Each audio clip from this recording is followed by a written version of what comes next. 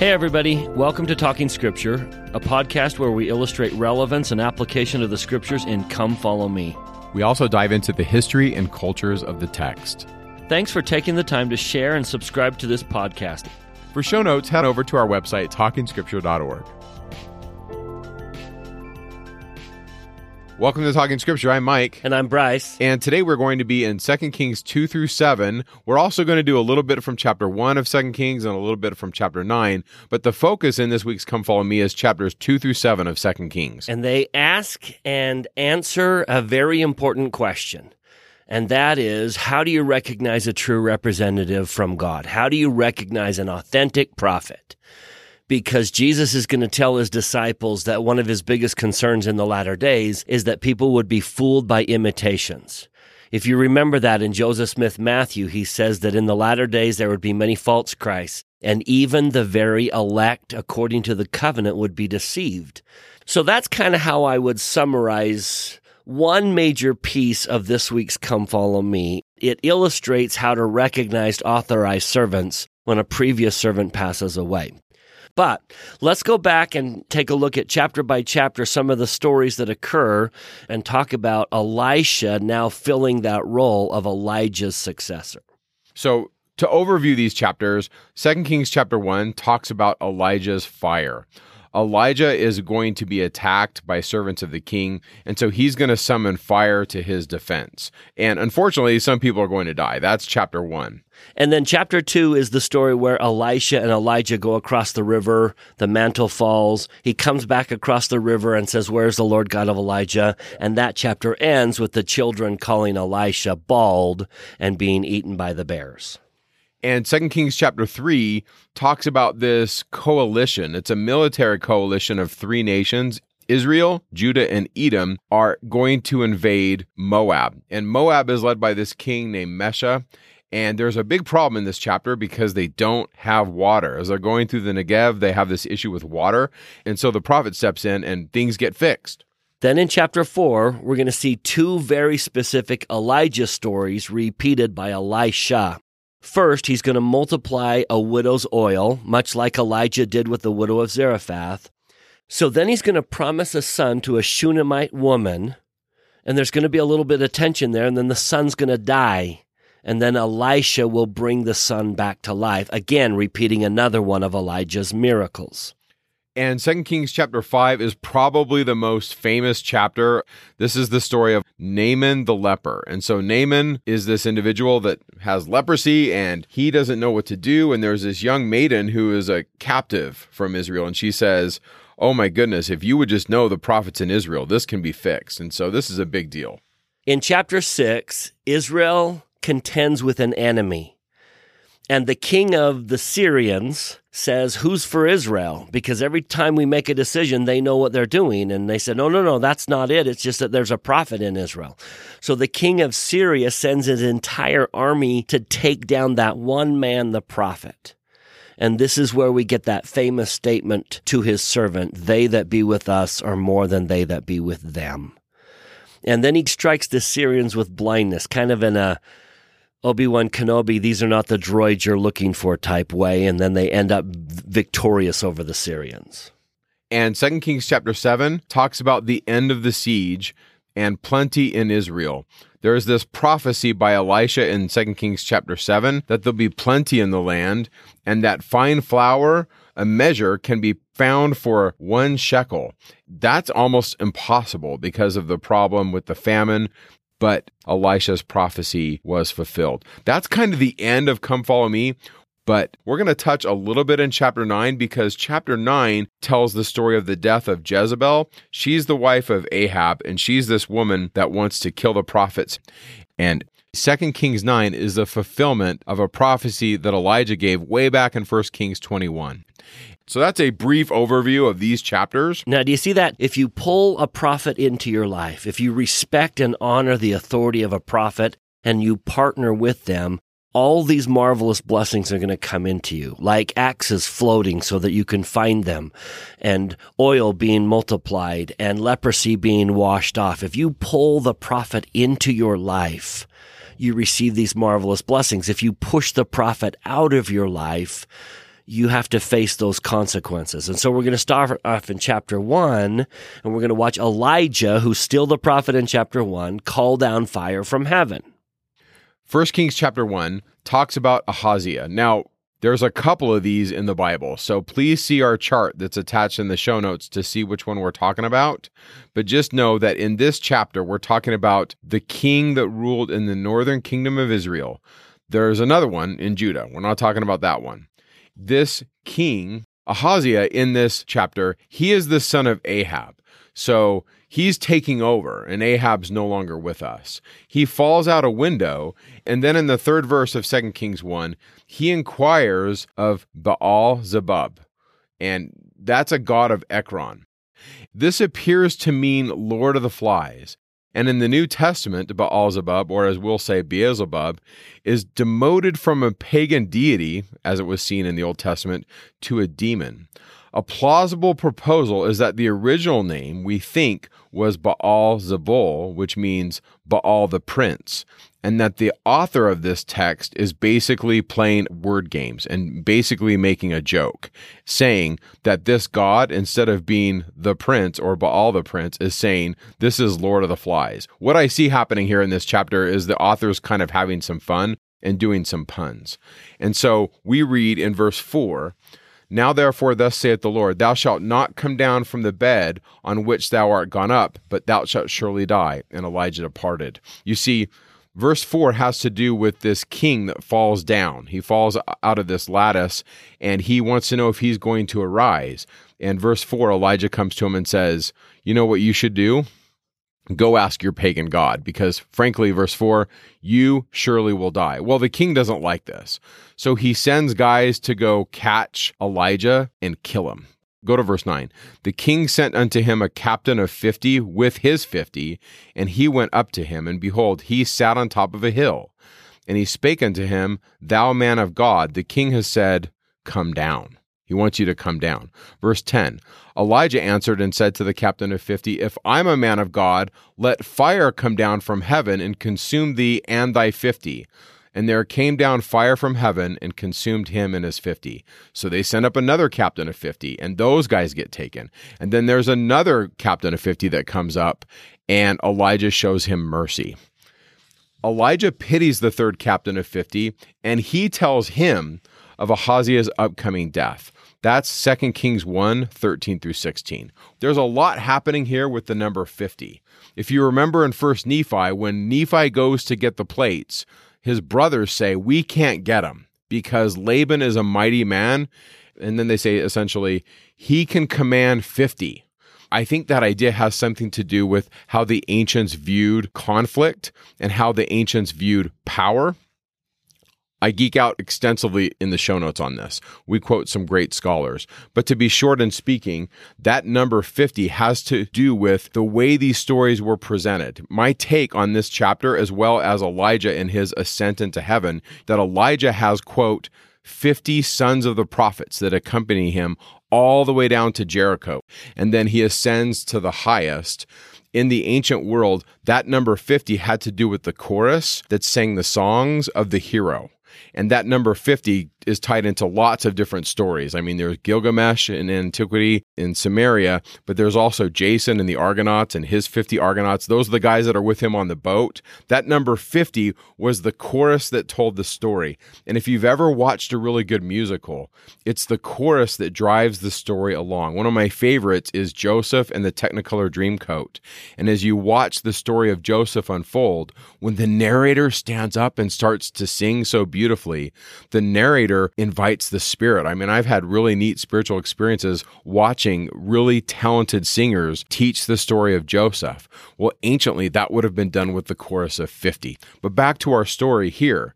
These 50 men that come to take him, we have this pun. You see, Elijah presents himself as a Ish Elohim. That just literally means man of God. But then he calls down Esh Elohim, which is the fire of God. The man of God is calling down the fire of God to defend the man of God. And so God brings fire down on these people that want to take Elijah and kill him, and Elijah is defended. Now, Bryce, when Jesus and his apostles come across people that are enemies to Jesus, some of the apostles, I think they take this stuff literally and they say, hey, we should call down fire of God. Yeah. So in Luke chapter 9, when Jesus is rejected at a Samaritan village, James and John say, hey, let's do like Elijah did and call down fire from heaven, consume them. It's one thing when the Lord flexes his muscles to show that he is with Elijah. It's another thing for us to demand that God flex his muscles in retaliation to someone who's offended us. And the Savior says, you don't know what you're talking about. You don't know the spirit you're talking of. And Jesus just simply went to a different village. But this is the story that James and John are thinking about when they quote that to Jesus. Should we call down fire from heaven like Elijah did? So I think that's an illustration of all of these Old Testament stories have to be kept in balance.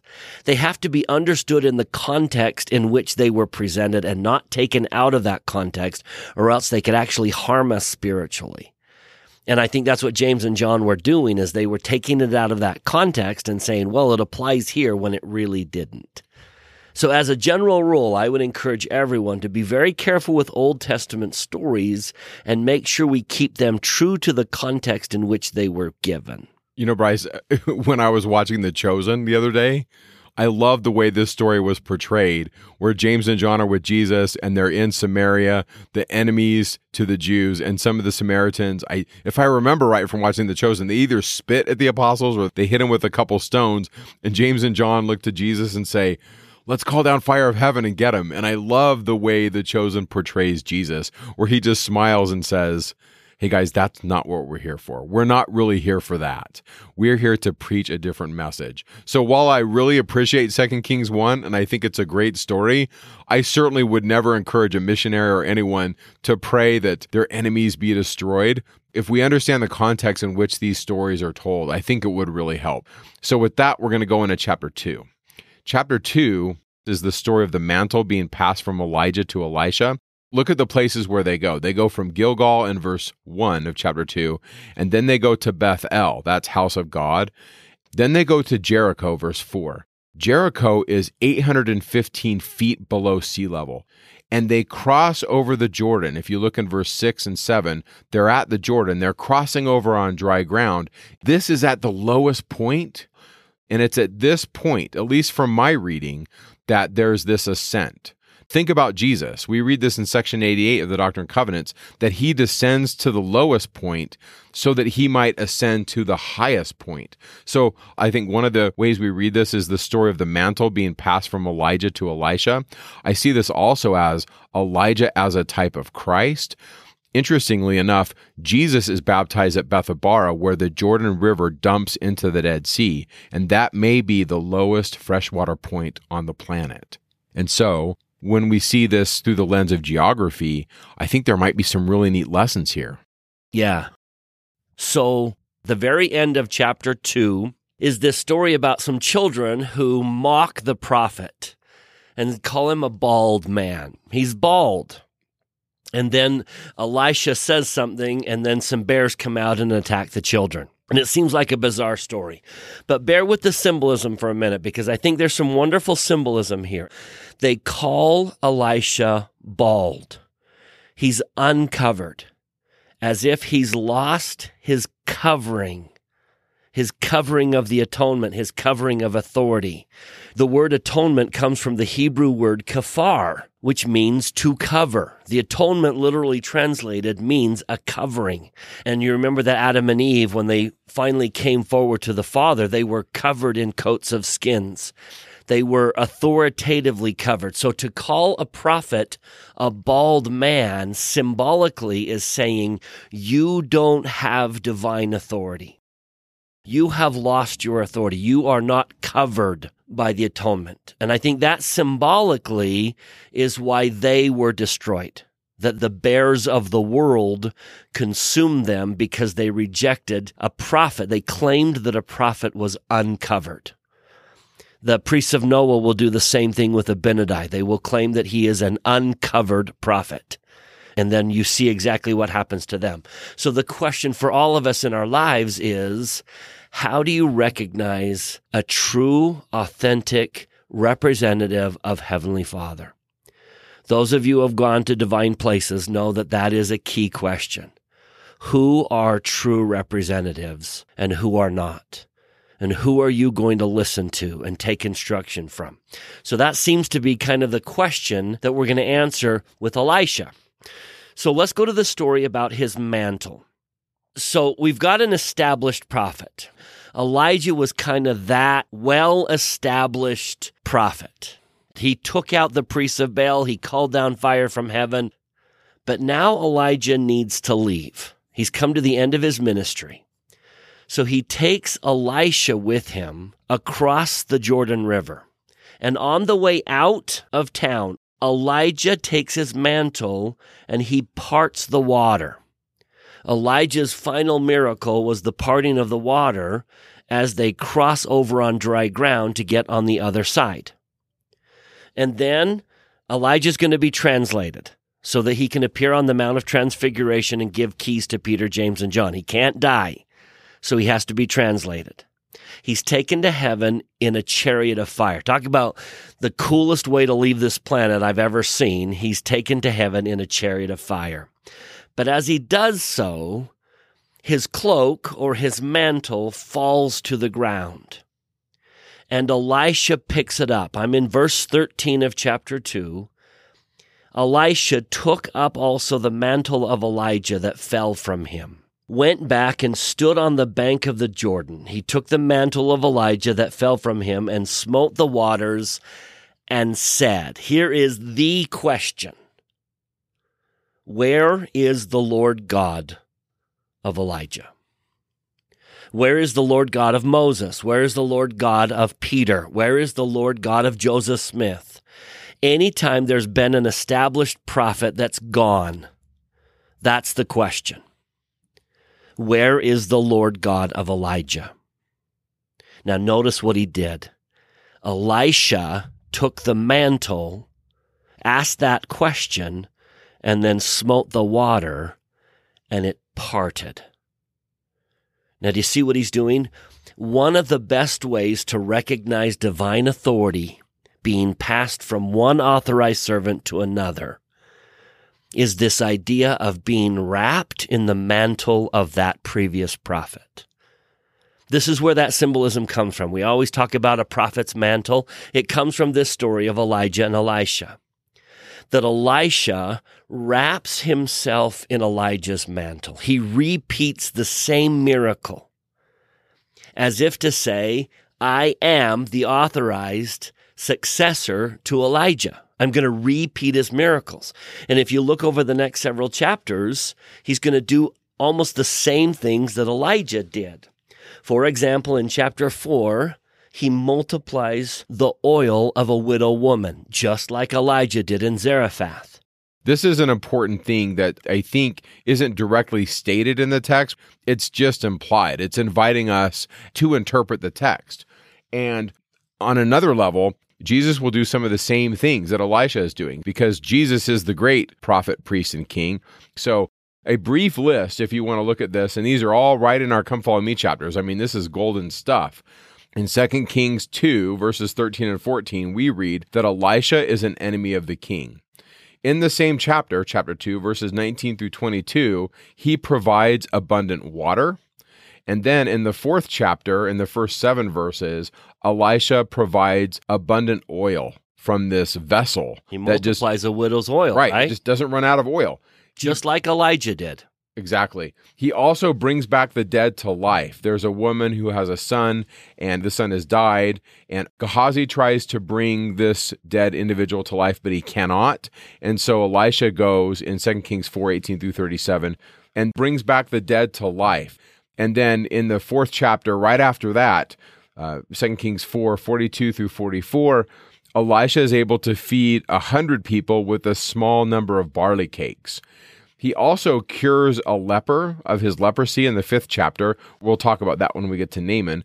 And then finally, in the 6th chapter, Elisha finds things that are lost. And if there's anybody who finds lost things in the Gospels, it's Jesus. And so I see Elisha as a type of Christ, but I also see Elisha fulfilling the things that Elijah did, But I would also add, Elisha is also doing many of the things that Moses did. Yeah, that's the idea, is Elisha is picking up the mantle of Elijah and Moses and wrapping himself in that mantle. And Jesus will do the same thing. Jesus will multiply bread. Jesus will walk on water like Moses did. Jesus will raise the son of a widowed woman, the widow of Nain, whose son dies, and Jesus brings him back to life. And then Jesus is the son of a widow woman who comes back to life. Jesus is taking that mantle of Elijah that the Jews loved. They all loved Moses and they all loved Elijah. And he's picking up that mantle and he's wrapping himself in that mantle and saying, where is the Lord God of Elijah? And the answer now in Elisha's case is it's right here with Elisha. In the case of the Jews in the New Testament, it's right here with Jesus. A wonderful example in Latter-day Saint history is after Joseph Smith was killed, and there's a whole lot of controversy about who should lead the church. At that famous August 8th, 1844 meeting, where Brigham Young stands up to speak, and then suddenly it wasn't Brigham that they were hearing. It was Joseph's voice. So many people testified that day. If I didn't know better, I would have said that was Joseph Smith speaking. And it's as if the Lord was just wrapping Brigham Young with the mantle of Joseph Smith and saying, where is the Lord God of Joseph Smith? Well, it's right here with Brigham Young. And for many saints, that's how they knew. That was just kind of the manifestation to them that the mantle of Joseph Smith had fallen onto Brigham Young. And I don't know if you've had personal experiences with that, but let me just share one of my own personal ones. I was a teenager when President Kimball was the prophet. He was our beloved prophet, and we just loved him. I'll never forget the day where I heard on the radio in the car that he had passed away. It was so devastating to me to lose that prophet of your childhood. Ezra Taft Benson just didn't strike me as the same type of loving character that I'd always come to love President Kimball. Well, for my 19th birthday, my bishop gave me his ticket to conference. And I was there on a Saturday morning in the tabernacle. And I happened to be seated where I could look down into the hallway where the prophet entered the tabernacle. So I could see President Benson walking down that hallway before anyone else knew and stood up to receive him. And I just had a brief moment where I was staring at Ezra Taft Benson. And in that moment, the mantle of Spencer W. Kimball fell on him in a majestic, wonderful way. And I knew that Ezra Taft Benson was my prophet. And from that moment on, I loved him. And I'm so grateful that Ezra Taft Benson signed my mission call, because all the love that I had for Spencer W. Kimball was transferred to Ezra Taft Benson in that whole symbolism of the mantle falling. It was as if the Lord was saying to me, Bryce, where is the Lord God of Spencer W. Kimball? And then he picked up that mantle and he wrapped it around Ezra Taft Benson and he said, it's right here. This is my authorized servant. This is from Elder George Q. Cannon. He said, the same spirit of revelation that Moses had has rested upon the men that have held the keys of this kingdom, whether it was during President Brigham Young's life or at the present time. That same spirit of revelation rests upon him who holds the presidency as senior apostle in the midst of the people of God. The apostles of this church have all the authority and the keys, and it is within the preview of their office and calling to have all the spirit of revelation necessary to lead this people into the presence of the Lamb in the celestial kingdom of our God. I think what Elder George Q. Cannon is essentially saying is they have the keys, they have the authority. I like to look at this as well when we look at this through the lens of church history that Bryce just mentioned with Brigham Young. The individual groups that splintered away from the Church of Jesus Christ of Latter-day Saints, they still believed in Jesus, and many of them held to the Book of Mormon. But over the course of the last 200 years, if you look at the specifics of their doctrine, much of it has been watered down. And in my estimation, they do not have the same spirit that the Church of Jesus Christ of Latter-day Saints has, in the sense that they don't hold to the keys. They don't follow the presidency, and in so doing, they may have the same texts, but they don't teach the same doctrine. And I think this is also a way, if we really want to go into the weeds and see how did the apostasy happen in early Christianity, all we have to do is look at church history. There are groups that have the same texts that we have, but their doctrine has changed. And so I think that's important. I think seeing that this chapter of the mantle and then talking about the authority of the presiding officers of the church and seeing how it is a reality today is important. If you watch for it, you'll always be able to identify the mantle and where it goes. It's a mantle of power. It's a mantle of authority. And if you listen to the whisperings inside of you, the Lord will let you know when that mantle passes. So when you don't sense that the mantle has passed on to someone, that there's a missing authority, that there's missing power here, it can be a sign to you that that is not an authorized servant that's taking over. Now, when it comes to why Elijah was translated, I'm not going to read the whole quote. It's in the show notes, but basically Elder Joseph Fielding Smith gave great reasons as to why Elijah was translated. And according to his understanding of the text, Elijah had to have a tangible body to restore keys upon the heads of Peter, James, and John. That bestowal of keys to those people, Peter, James, and John, happened before the resurrection. And so according to President Smith, that's why he had to have a body, and that's why he was translated. That truth was also why Moses was translated. Those two had to appear on the Mount of Transfiguration and give keys to Peter. So now we have chapter 3. And again, following that same thing, now watch what happens when kings seek out a prophet and seek his counsel and try to pull him in. It's that same idea. If we pull the authority of the prophet into our life, watch the blessings that come. That's chapter 3. So a little bit of history with chapter 3. Mesha, who's the king of Moab, it says, rebels against Israel. That's 2 Kings 3, 4, and 5. Mesha is supposed to pay tribute to Israel, as David had forced Moab into vassal status. At some point during the reign of Baasha, and Baasha is like 900 to 877 BC, Moab was able to drive out their tax collectors or their Israeli overlords. And then Omri, the father of Ahab, historically, he was able then to subjugate Moab again and reinstate tribute. And so there's this struggle between Moab and the kingdom of Judah. And I get it. You know, you don't want to pay tribute to your enemies. Why? We're talking about a tax. And that tax is no fun to pay. And so they're vassals to Judah and they're paying it. And they're like, we don't like paying this. So there's this back and forth struggle where they don't want to pay it. And so this chapter, once again, is them not paying it. And so Judah and Israel join forces. And this is rare. This doesn't happen all the time. And they also pull in the kingdom of Edom. Now, we put this in the slide. You can see it. But essentially, Israel is in the north, Judah's in the south, and Edom is even further south. And Moab is just east of the Dead Sea. So that's kind of the geography. So these three kingdoms are going to attack Moab. Now, this chapter, let me just set this up. These three kingdoms don't cross over the Jordan through Jericho and go into Moab, what I would call the easy way to go in. They swing all the way around south and they go through the Negev, which is in the heart of Edom, and they come up from the south to attack Moab from the south. And the reason why we think they do this is because they want to avoid the armies of Moab. You see, Moab knows where it's easy to attack them, so they put all their armies north and west of their kingdom, kind of as a line of defense. And so these three nations, to avoid the armies, swing around, but now there's a problem.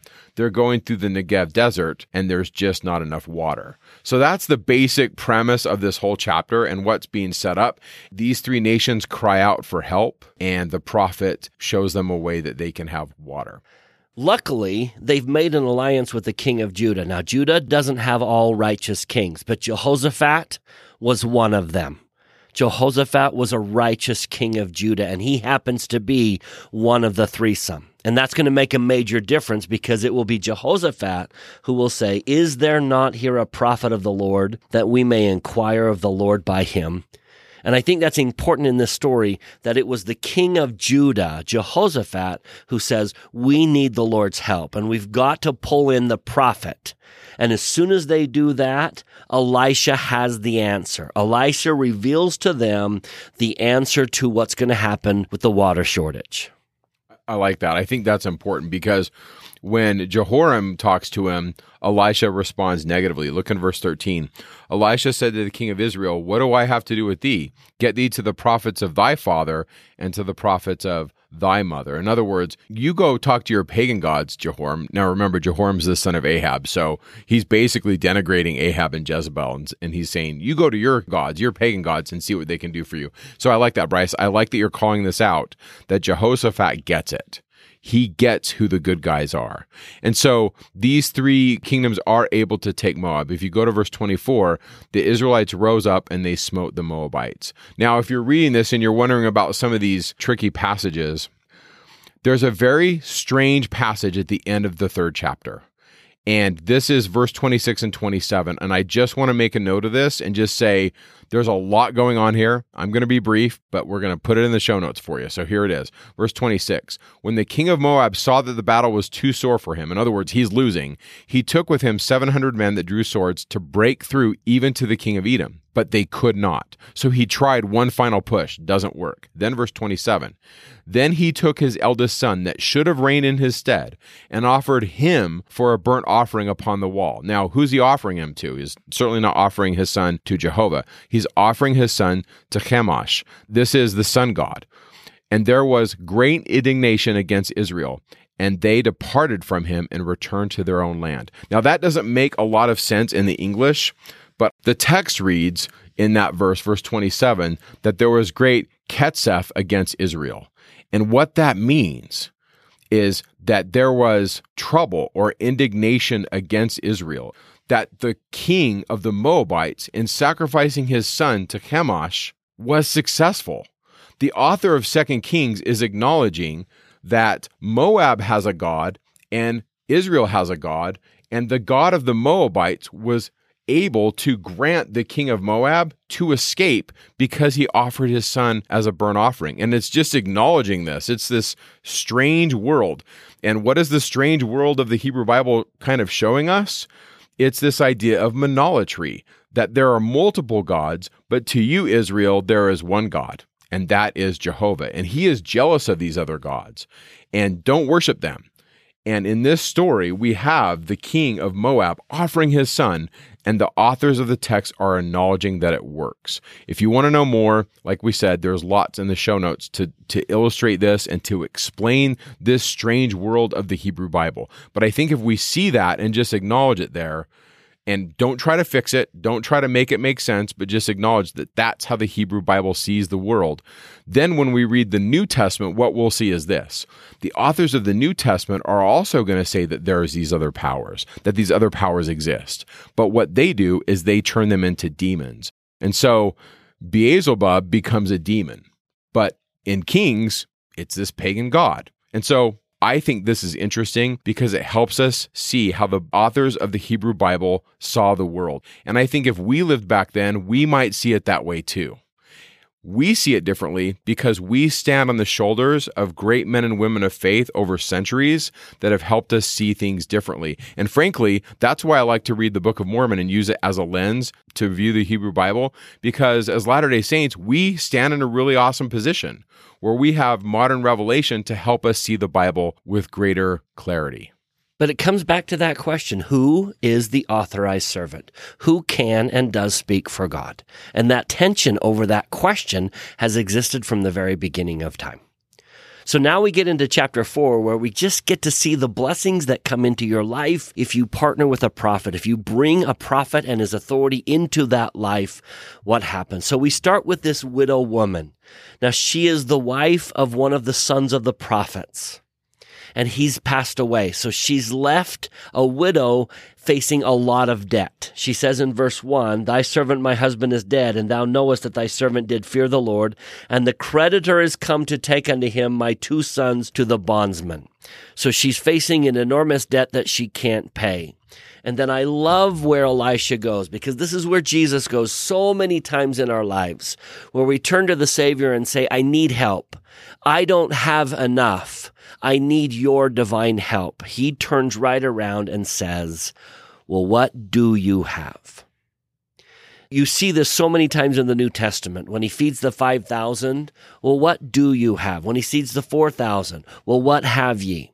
What do you have? And it's kind of like a young person heading out onto a mission saying, I don't know that I can be a very effective missionary. I need a lot of help.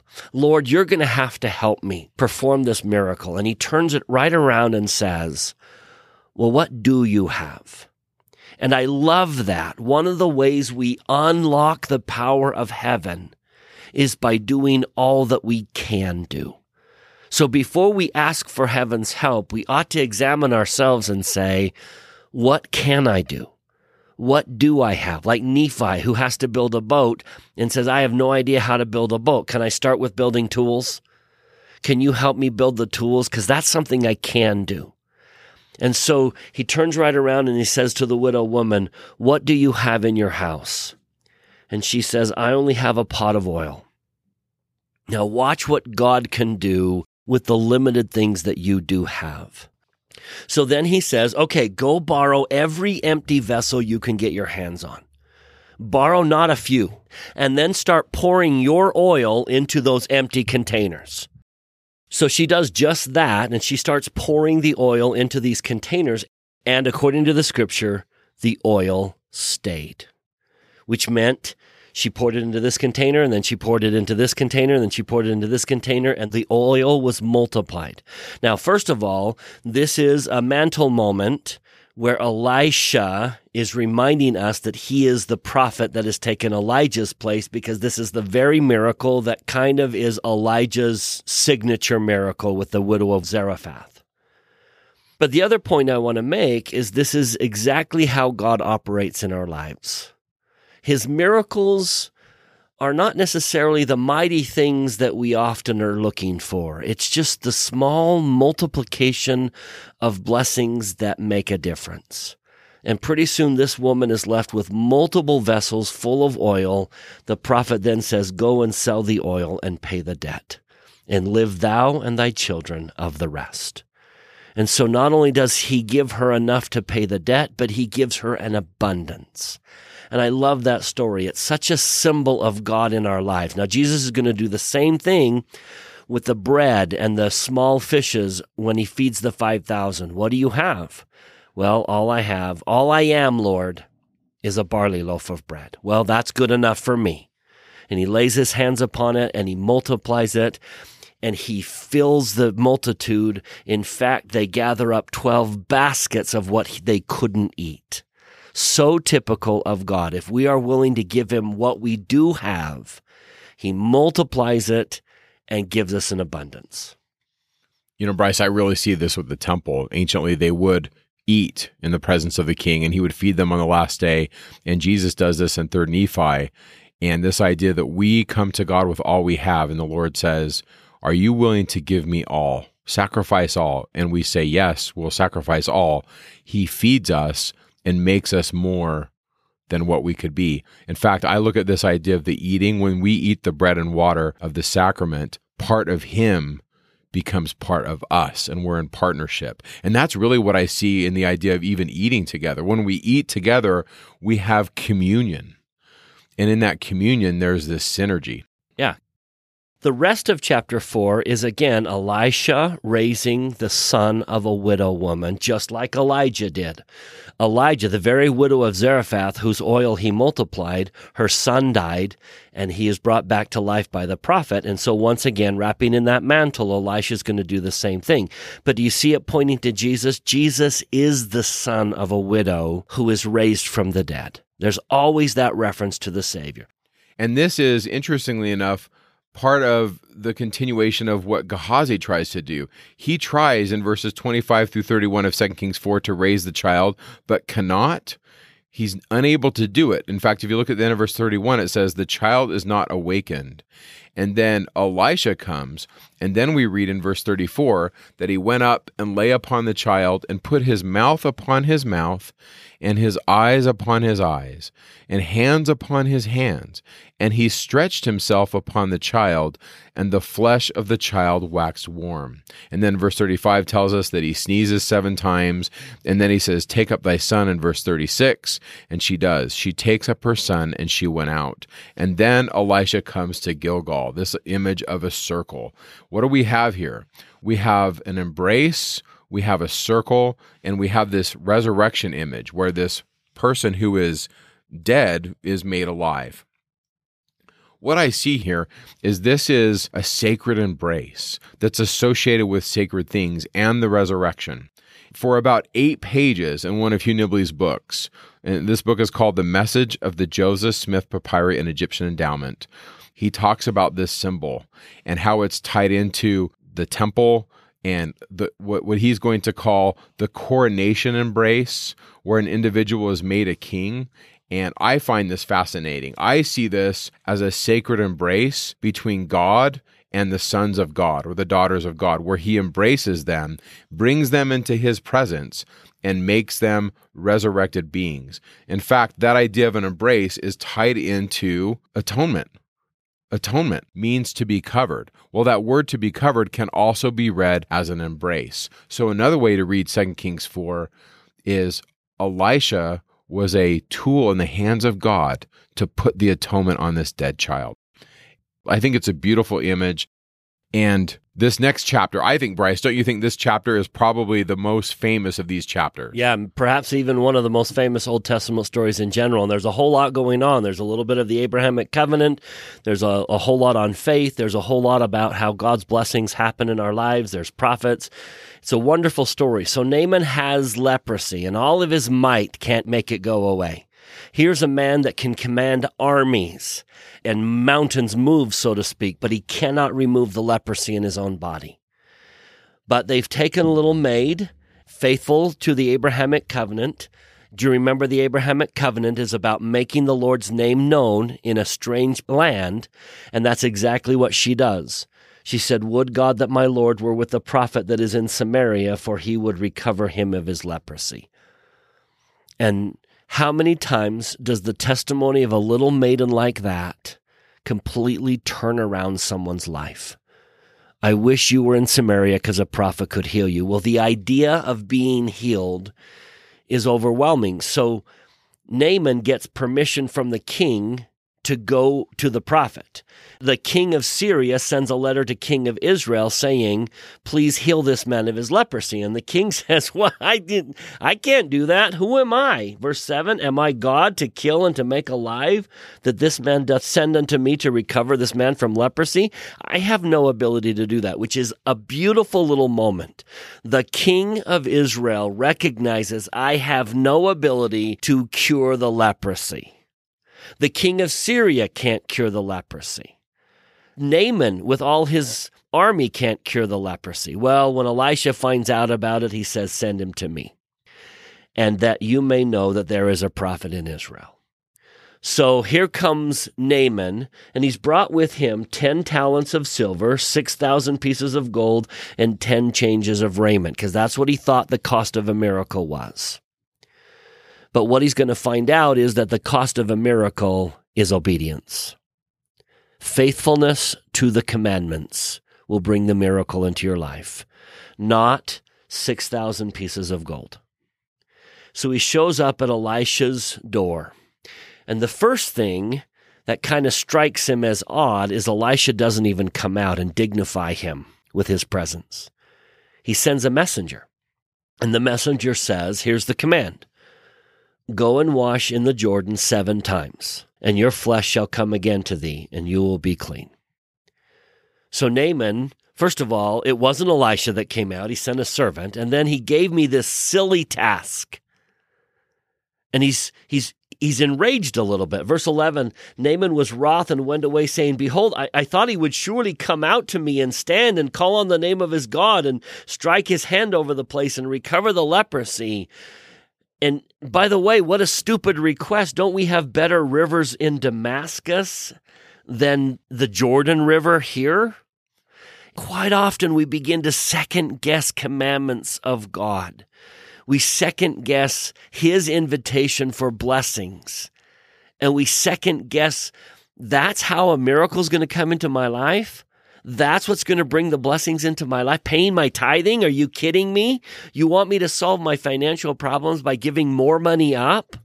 When I was on my mission, we were teaching this individual who came from a Christian tradition where there's a lot more, shall we say, finery associated with their taking of the sacrament, what he would call the Eucharist. We took him to church, and after sacrament, I said, "What did you think?" And he said, "That was just so simple. It wasn't what I expected." And he said, "How can the Church of God be so simple?" That was like a direct quote. Yeah. And it made me think of this. Yep, because it's not this big, glorious, grand thing like I expected it to be. So luckily, he has a servant that says to him, "My father, if the prophet had bid thee do some great thing, wouldn't you have done it? How much rather then when he saith, wash and be clean?" So he went down and dipped himself in the Jordan River. Now, here's where the text doesn't tell the story that you have to see. There's a great message here. The command was, dip 7 times, and then your flesh will become clean. So I would imagine when he went down the first time and came up, wouldn't you look at your flesh and expect some type of a change? And there was none. Now there's the moment. Do you get out of the river after one wash because nothing changed? I think there's a lot of one dip members of the church. They try it once, nothing changed, and so they get out of the river and they go home. A lot of blessings that come in the church are 7 dip blessings, and they come only after great effort. And you may not see the blessings after one dip. He goes down and washes himself one time and not a single change to his leprosy. At least that's the assumption here. But he doesn't get out of the river. He washes again. No change. Now, at what point is your faith tested? Would you start to question after 6 dips and there's no change to your leprosy? Are you a 6 dip member of the church where you came oh so close to the blessing and then you quit right before the blessing was going to come? You made it 6 dips, but you just couldn't make it to the very end. It was only when he obeyed the commandment 7 times. Now, do you see that reference to complete or whole or perfect? When you follow the instructions, and he goes down the 7th time, and then when he comes up, the leprosy is gone. Some blessings are 7 dip blessings, and they require considerable effort. And you may not see a lot of changes after 1 dip. In fact, you may not see a lot of changes after 6 dips. But you hang on. Far too many people lose a blessing in the final moments. Had they just been faithful for 1 more wash, then the cleansing would have come. I think that's indicative of a lot of Heavenly Father's blessings. It takes an element of holding on and trusting. Noah got on the boat 7 days before the rain. So what would you do on day 6? Would you get off the boat? Would you get out of the river? I think you could have some marvelous discussions this week with people that you love about what are some of the 7 dip blessings that we might lose if we walk out of the river too soon. And what is it that we need to do to claim those blessings and not give them up, either because I didn't see change immediately or I just walked away a little bit too soon? Well, he dipped 7 times, his leprosy is gone, and now he's clean. He wants to thank Elisha, so he offers him the reward. And Elisha says, "No, that's not how we do it." He says in verse 15, "Please take a blessing of thy servant." Verse 16, "As the Lord liveth, before whom I stand, I will receive none." That's not why I do it. That's not why I serve. That's not how it works. I didn't bless you.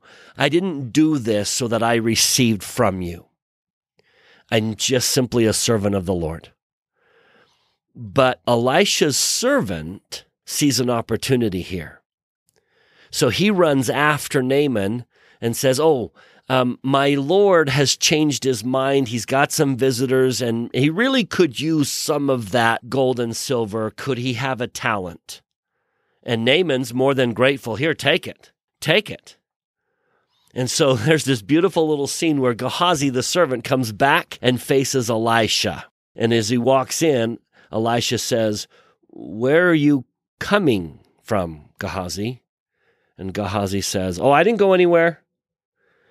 And then he says in verse 26, "Went not mine heart with thee?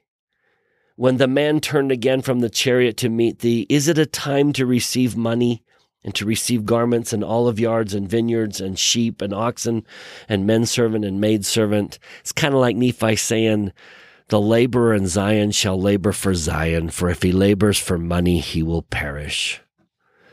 And then he says, "The leprosy of Naaman shall cleave unto thee." And Gehazi now becomes the leper. Kind of a fitting end to, do you want the things of God? Do you want the blessing of the prophet? Or do you want the things of the world? Naaman, okay, I'll go. I'll do it. I'll dip 7 times. I will obey with exactness. And he receives a blessing. Gehazi, who is not willing to follow the Lord's standard, but kind of wants the earthly blessings that can come, ends up with that same leprosy. Just kind of an interesting foil there in chapter 5. It is, Bryce. Before we leave, just a couple interesting cultural bits. If you read the chapter and you're wondering what's going on here, there's this strange bit going on in verses 15 through 19 where Naaman offers Elisha gifts, but they're refused. But then he makes this strange request. Look in verse 17. Naaman says, "Shall there not then, I pray thee, be given to thy servant 2 mules burden of earth? For thy servant will henceforth offer neither burnt offering nor sacrifice unto other gods, but unto the Lord." Verse 17 is really interesting to me because it seems to indicate this idea that Yahweh, or Jehovah as we call him in the church, could only be worshipped within the confines of the land of Israel. So his request is, can I take some of this soil where this miracle took place, take it with me, and then sacrifice to God on this soil? Now, the question's not really answered. Like, we don't know what happens here, but that's his request. And then he makes this statement in verse 18, where he says that he leaneth on my hand. Look in verse 18. "In this thing the Lord pardon thy servant, that when my master goeth into the house of Rimmon," now that's the storm god Hadad, "when my master goes into that temple of this other god to worship there, and he leaneth on my hand, and I bow myself in the house of Rimmon, the Lord pardon thy servant in this thing." It seems to indicate that Naaman realizes, listen, I'm the right-hand man of the king. He's going to lean on my hand. In other words, he's going to say to me, come with me and worship this God. But I'm in this really tough position, Elisha, because I know who the real God is. Will I be pardoned? Is that okay? Like, what do I do?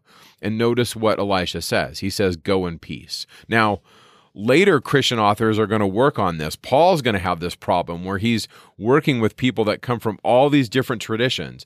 And Paul's going to try to help them navigate this complexity of living in a world with multiple gods. And we still see this today. We see all kinds of things today where people have other gods. In fact, President Kimball gave a great talk called "The False Gods We Worship," and where today we don't worship Rimmon or other gods of these people, but we worship material things.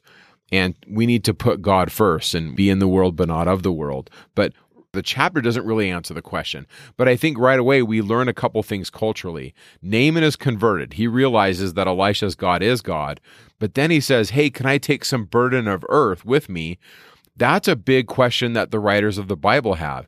Are the covenant promises tied to the dirt, tied to the land. You remember, the Samaritan woman will say to Jesus, hey, you worship in Jerusalem at that temple, but we worship where Jacob worshiped at this well. And it was all about where you worship. Yeah. And Jesus is going to turn that around and say, look, there will come a day when neither at Jerusalem nor in this mountain will you worship the Father. It's not where, but how. But you can see that was a prevailing thought among even the New Testament people, that you've got to worship in the right place. Definitely. I mean, that's definitely happening here. So this next chapter, we read about these sons of the prophets, and they say to Elisha, the place where we dwell is too strait for us. Let us go, we pray thee, unto Jordan, and make thence every man a beam, and let us make a place where we may dwell. And he answered, go ye. And so they do. So there's this Elisha giving leave of the young prophets to enlarge their living space. They take leave of Elisha. In the midst of this, we have this story of a man who borrows an axe head and he loses it. And I'm just going to read it. Let's go to verse 5. As one was felling a beam, the axe head fell into the water, and he cried, alas, master, for it was borrowed, it meaning the axe head. And the man of God said, where fell it? And he showed him the place. And he cut down a stick and cast it thither, and the iron did swim. So somehow this axe head falls into water, and it's gone. He can't find it. But Elisha uses his prophetic powers and makes the iron float. Now, we all know iron doesn't float. An axe head doesn't float. That's just not how it works. But in this reference, we have this happening. And so this is Orson Pratt, and this is what he said. That same being who gave the law to materials by which they act can counteract the law.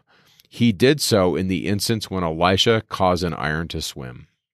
I think there's a message here of having hope in God when there seems to be no hope. The idea of recovering an axe head in a river, and remember, Jordan River is not clean. It is dirty. There's just no way you're going to recover that axe head. It's hopeless. It's doomed. But with God, all things are possible. When their back was against the Red Sea and they didn't see a way to escape, the Lord opened up a way. When you've lost something and you don't see any possible way of getting it back, the Lord makes it possible to get back. Have faith in that God. In President Nelson's recent talk where he talked about having spiritual momentum, one of the ways we do that is we expect miracles in our lives. We expect and look for the Lord to do these types of things, to help us open a way where there doesn't seem to be a way. And that's why I love this story. The thought of ever getting an axe head back that fell into the Jordan River, I'm never going to get it back. But the Lord says, I can help. I can make that possible. And talk about a tender mercy. That's a tender mercy that they'll never forget. And we need to remember that that's the God that we worship, the one that can make axe heads float. It's kind of just mentioned in passing, and then we go on. In the next bit in this chapter, verses 8 through 12, Elisha reveals to the king of Israel the plans of the Syrian king. The Syrian king seems to be plotting against Israel. Look at verse 12.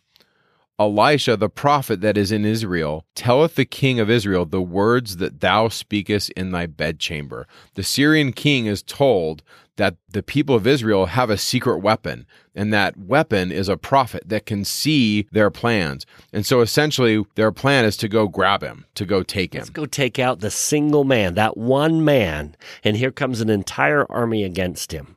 And I don't know if you've ever felt like that you were a single person against an entire army.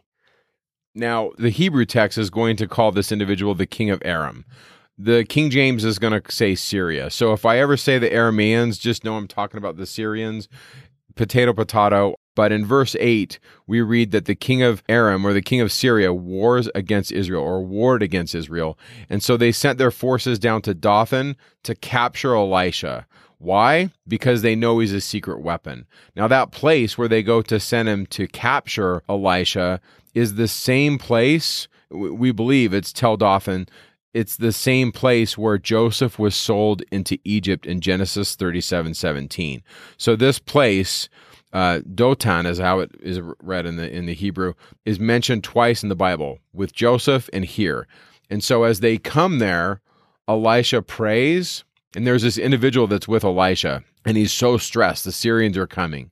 And we read in verse 17 that Elisha prayed, Lord, I pray thee, open his eyes, meaning the servant that is with Elisha, that he may see. And the Lord opened the eyes of the young man, and he saw, and behold, the mountain was full of horses and chariots of fire round about Elisha. And so what we see in verse 17 is this image of spiritual forces that are with the Israelites to defend them against their enemies that can't be seen with human eyes. Verse 17 is used so much in conference to talk about the power of God that is with those that believe in God, that follow his commandments, and yet we cannot see these forces. Elder Maxwell said this, uncertainty as to the world conditions does not justify moral uncertainty, and distracting churn will not cover our sins, nor dim God's all-seeing eye. Furthermore, military victories are no substitute for winning our individual wars for self-control, nor do the raging human hatreds lessen God's perfect and redeeming love for all his children. Likewise, the obscuring mists of the moment cannot change the reality that Christ is the light of the world. And so then he says, let us be like the young man with Elijah on the mount. At first intimidated by the surrounding enemy, the young man's eyes were opened, and he saw horses and chariots of fire, verifying, quote, they that are with us are more than they that are with them. Brothers and sisters, the spiritual arithmetic has not changed. I really like that. I like where Elder Maxwell takes this story from antiquity and he says, hey, it's the same story today. And so what happens? He prays to the Lord, smite this people, I pray thee, with blindness. That phrase where they're smitten with blindness, literally it says, strike this nation with blinding light, 2 Kings 6:18. And we put this in the show notes, but just know that that phrase where they're smitten with blindness is the same phrase, the same divine light that blinded the enemies of the Lord at Sodom in Genesis 19:11. It was used to disable the mob of would-be attackers. And the connection between these two groups cannot be missed. And it's that same blindness that Joseph Smith used to escape some of the people trying to steal the plates away from him. There's a story in church history where Joseph prayed that they would be struck with blindness and they just didn't recognize him. They didn't recognize that it was Joseph, and he got away with the plates. And so look what happens. So after they're blinded, verse 19 says, Elisha said unto them, this is not the way, neither is this the city. Follow me, and I will bring you to the man whom you seek. But he led them to Samaria. So, I just keep hearing Obi-Wan Kenobi say, these are not the droids you're looking for. Yes, exactly. He's using, we can call it a Jedi mind trick. He takes these people that are his attackers and he leads them to Samaria. Now they're blinded, so they have to follow his voice. And it says in verse 20 that when they came to Samaria, Elisha said, Lord, open the eyes of these men that they may see. And the Lord opened their eyes. And they saw, and behold, they were in the midst of Samaria. And the king of Israel said to Elisha, when he saw them, my father, shall I smite them? So the king of Israel is acknowledging Elisha's authority. And he says, should I smite them? And Elijah says, no. Look what it says in verse 22. Thou shalt not smite them. Wouldest thou smite those whom thou hast taken captive with thy sword and with thy bow? Set bread and water before them, that they may eat and drink, and go to their master. And verse 23 says that the king gave him even greater food. And then it says, so the bands of Syria came no more into the land of Israel. He sent them away in peace. Now that doesn't happen a lot in the Old Testament. These men that came to take Elisha are sent home in peace. And then we read verse 24. And it came to pass after this that Ben-Hadad, king of Syria, gathered all his hosts and went up and besieged Samaria. So there's a disjunction here in verse 24. I just want to draw this out. If you look in 23, it says that the people of Syria came no more to the land of Israel. But in verse 24, what do? They come in. And so in biblical scholarship, they see this as a seam in the text. And there are different ways to interpret this. But one of the ways they interpret this is that these are oral stories that over time were textualized and they're stitched together. So if you read verse 23 and you read verse 24, they don't make sense, but they do make sense if we read this as this is a story from another time. We don't know the chronology and it's stitched in this account. So from verse 24 of chapter 6, you got to kind of read this all the way to the end of chapter 6, and it carries over into the rest of chapter 7. So this is another account after verse 23 of a war between the people of Syria and the people of Israel. And we read that it's basically your two worst nightmares in the ancient Near East. You're being besieged by an enemy and you have a famine. I mean, that's the worst parade of horribles, because you're either going to be killed by the sword or you're going to be killed by starvation. And so that's what's going on here. And we read that a donkey's head sold for 80 pieces of silver. That's verse 25 of chapter 6. And then we have this woman who cries out. And look what it says. It says that she cries out saying, "Help, O Lord, my King. Save my Lord, O King." I kind of see this with the Hosanna shout, where she's crying out, "Oh, save me, my Lord." And essentially, this king is in this position of like, what do I do? How do I help them? And it's very difficult reading of what's happening at the end of this chapter. But this is fulfilling the curses that are laid out in Deuteronomy 28. If you read the curses, and they're pretty brutal in Deuteronomy 28, the rest of 2 Kings 6 is fulfilling those. And some people look at this and say, this is the author showing how they've strayed so far that the curses of Deuteronomy 28 are applying to them. Now remember, the kings of Israel are depicted as bad. And so Elisha is kind of like this one light. And so the 7th chapter is where Elisha prophesies incredible plenty in Samaria. And the way they're able to get plenty, look in verse 1, he says, "Tomorrow about this time a measure of fine flour will be sold for a shekel, and 2 measures of barley for a shekel in the gate of Samaria." And that's a really good price for food, and yet they have this famine. So how are they able to have this fulfilled? Well, the Syrian army that's camped around the city leaves. And so verse 3 tells us that there are these 4 lepers in the gate. Remember, these are outcasts, and they basically come up with a plan. They say, listen, we either die of starvation or we die of the swords of the enemy. Either way, we're going to die. So let's go out to see what's going on with the enemy. Maybe they'll feed us. So they go out to the camp, and when they see that the Syrians have fled, they come back and tell the news to the servants of the king, and then the servants of the king go and tell the king. And then the king, finding the report of the lepers to be true, he takes the spoil from the Aramean camp, or from the Syrian camp. That's 2 Kings 7, 12 through 16. And so the man who would not believe the prophecy of Elisha regarding plenty, having charge of the gate, is trampled and killed. That's verses 17 through 20. We think he's trampled and killed because when the people hear that there's food, they just kind of rush out and go get the food, and he's trampled. And so this is a great story where Elisha's prophecy comes to pass, that they're able to eat. Now, to me, this kind of reminds me of Heber C. Kimball. You see, when the Saints came to Salt Lake in 1847, we didn't have a lot of food left. It took a lot for us to get here. We plant our wheat, but we kind of spend a couple years not having the best conditions when it comes to food. And Heber C. Kimball stands up in conference, and he says that states' goods will be able to be bought for a price cheaper than it is back east. It's this incredible prophecy. When he sits down after he gives this prophecy in conference, Brigham Young says, "What was that?" And Heber C. Kimball says, "I don't know. That's what the Spirit told me to say, so I said it."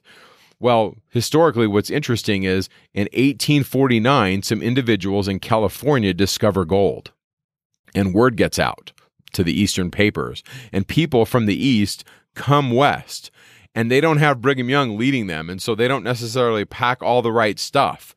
And as they're coming west, some of them pack too much stuff, some of them don't pack the right things, and as they come, they're willing to pay almost any price to have the right things, and they have things to trade with.